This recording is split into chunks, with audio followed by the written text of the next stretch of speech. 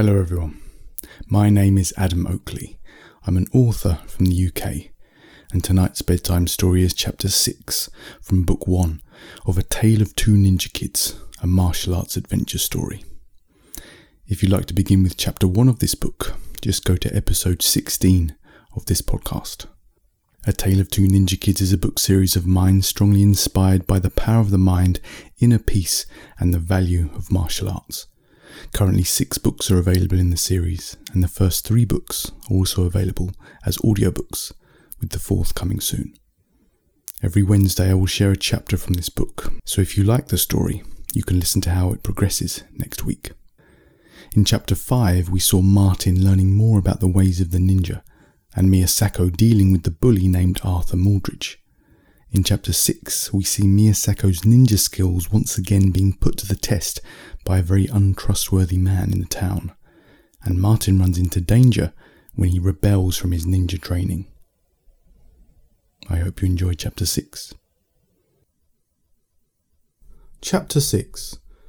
Martin's Danger. Miyasako was not allowed back at the school for the rest of his time in England. He was, however, invited over to Arthur Maldridge's house by his father, Jacobson Maldridge. Jacobson appeared at the door of Martin's mother's house 2 days after the fight at school. He was tall, dressed in a dark purple suit with slicked back hair and a smile that made him look evil. "Miyasako," he said, holding his hand out to shake it. Miyasako ignored the hand, but bowed. He didn't know what handshaking even meant. "Miyasako, I would like you to come to my house for a meal.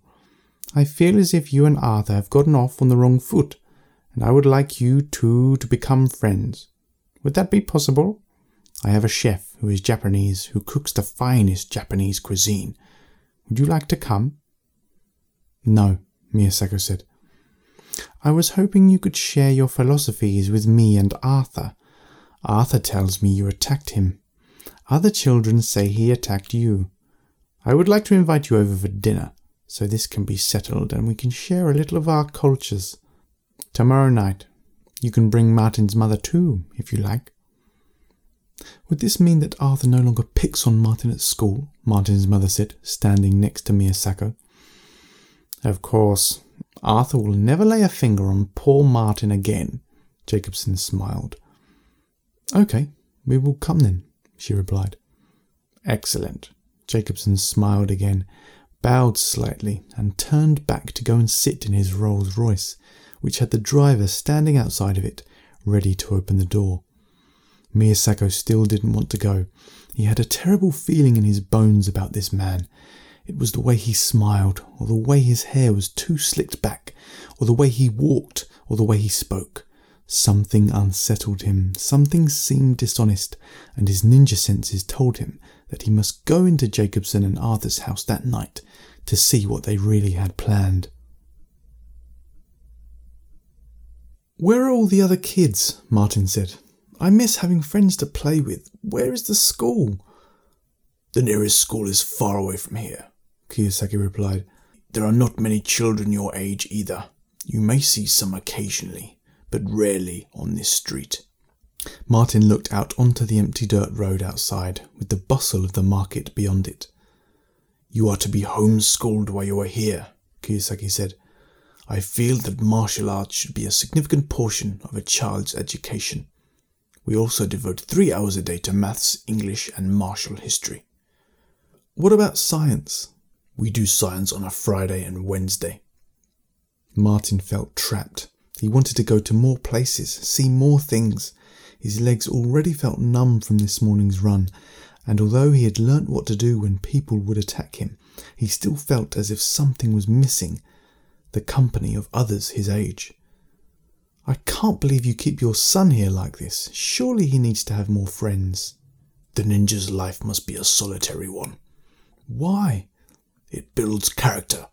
"But so do friends," Martin said. "Don't you ever feel like he is missing out on things?" "Yes, of course," Kiyosaki said. "But what he loses in fun, he gains in mastery." "And you think mastery is more important than fun?" Martin said. He was feeling agitated and even more trapped, like he just had to leave. "Where are my shoes?" he cried. "I have to leave." "Do not leave by yourself. You do not know these streets," Kiyosaki warned. "I'm leaving. I'm going to find some fun. I thought ninja life would be fun, but it's not. It's boring and hard and repetitive." "You want the fruits, but you do not want to care for the tree," Kiyosaki said. "What are you talking about?" Martin cried. "What fruits? What tree? Just let me go." Martin pushed past his master and he walked out into the street. He turned right and disappeared from view, but he could be heard stomping down the street for many minutes by Kiyosaki, who was pausing to wonder if he was truly doing what was best for his own son. That night, Miyasago dressed himself in black. He had a pair of slip-on shoes that his father had given to him, and he took out his nunchucks from his suitcase. "Weapons are not to be clung to and only used when necessary," his father said in his head. "Do not use your skills when they are not needed." Miyasago looked out into the night. It was 2 o'clock in the morning, and he put his nunchucks inside a small cloth bag with a string that he tied around his shoulder and body, and he stood again, staring into the night. "I have to go to Moldridge's house," he thought. "I have to see what he really has planned for us. This is the time to use my skills for good." He approached the window, gently opened it, leapt from his bedroom onto a nearby tree, and clambered down the tree like a little ape, and he disappeared silently down the road and into the night. He had found out where Moldridge's house was from asking Martin's mother. "You know the grassy park that the bus drove past on your way to school? By the side of the park there's a road that leads up the big hill near the swings. We keep going up the hill, and then the house is at the very top, just on the right. It has a big driveway and a big gate at the front. It's called Moldridge Hills." Miyasago never mentioned he was going to go there alone in secret, and after running through the dark, empty streets, he was soon running alongside the park. Once he had cleared the park, he saw the narrow road near the swings, which led up the hill and away from town. He started running up it. The night air was cold and biting, but Miyasago had always been taught to breathe through it. He could even direct heat to certain areas of his body just by thinking about it.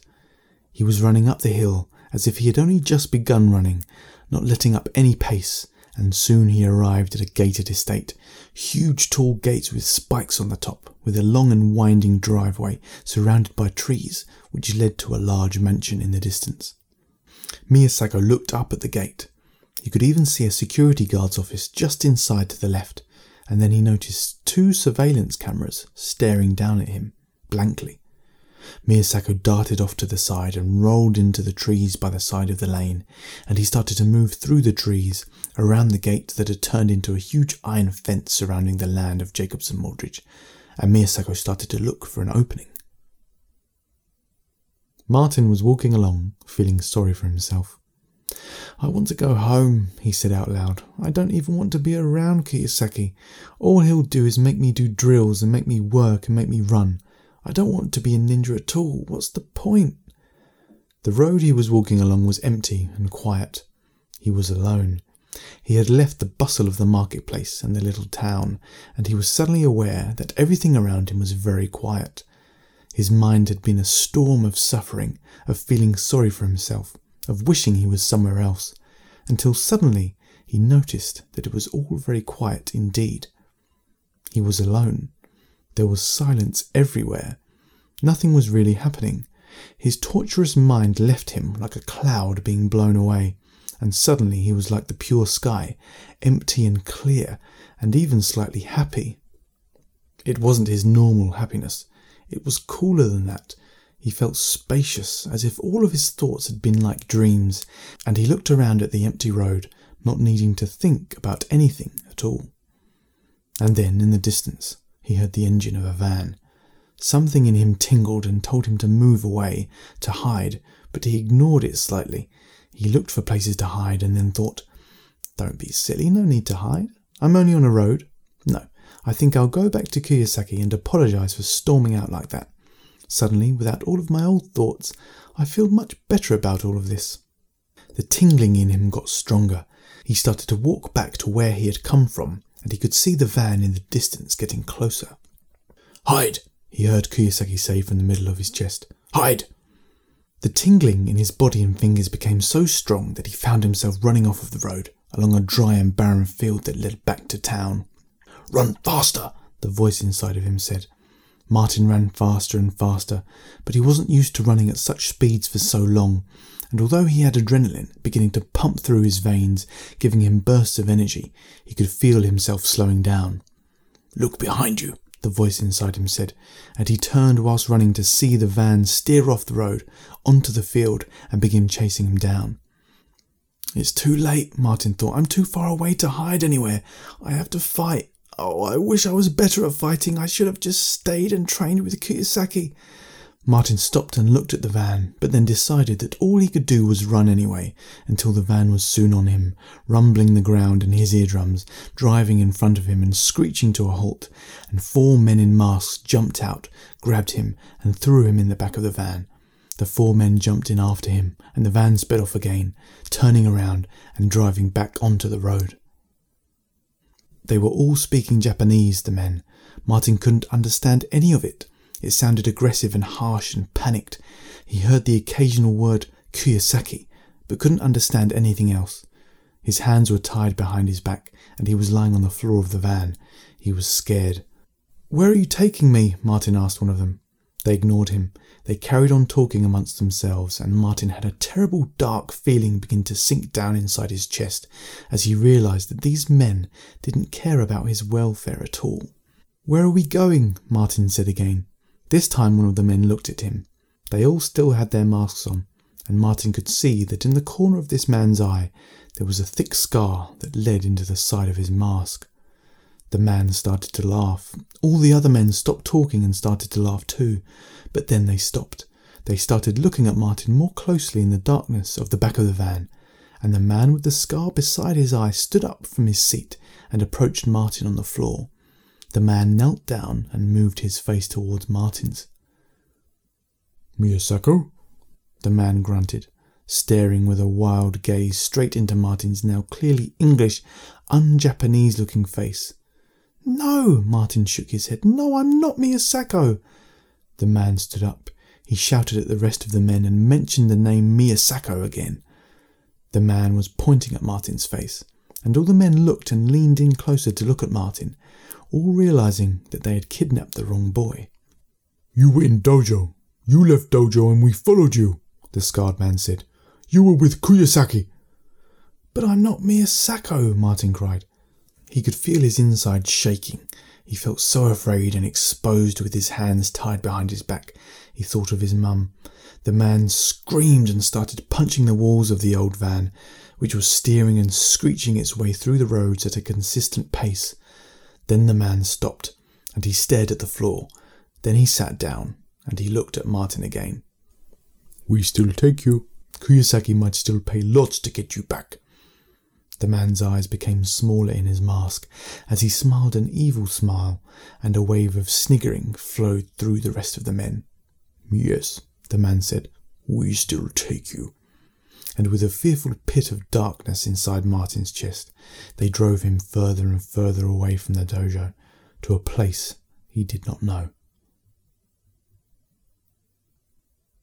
At the end of chapter 6 we have the Japanese symbol for fear, and the quote beneath says, "Fear is an energy we must accept in order to overcome." And that's the end of chapter 6. I hope you enjoyed it. If you'd like to read or listen to this book or more books in the series, just click the link in the description to find them on Amazon, Audible or AdamOakleyBooks.com. Now if it's time for you to go to bed, then have a wonderful sleep, and I'll be back again tomorrow with another bedtime story. Good night.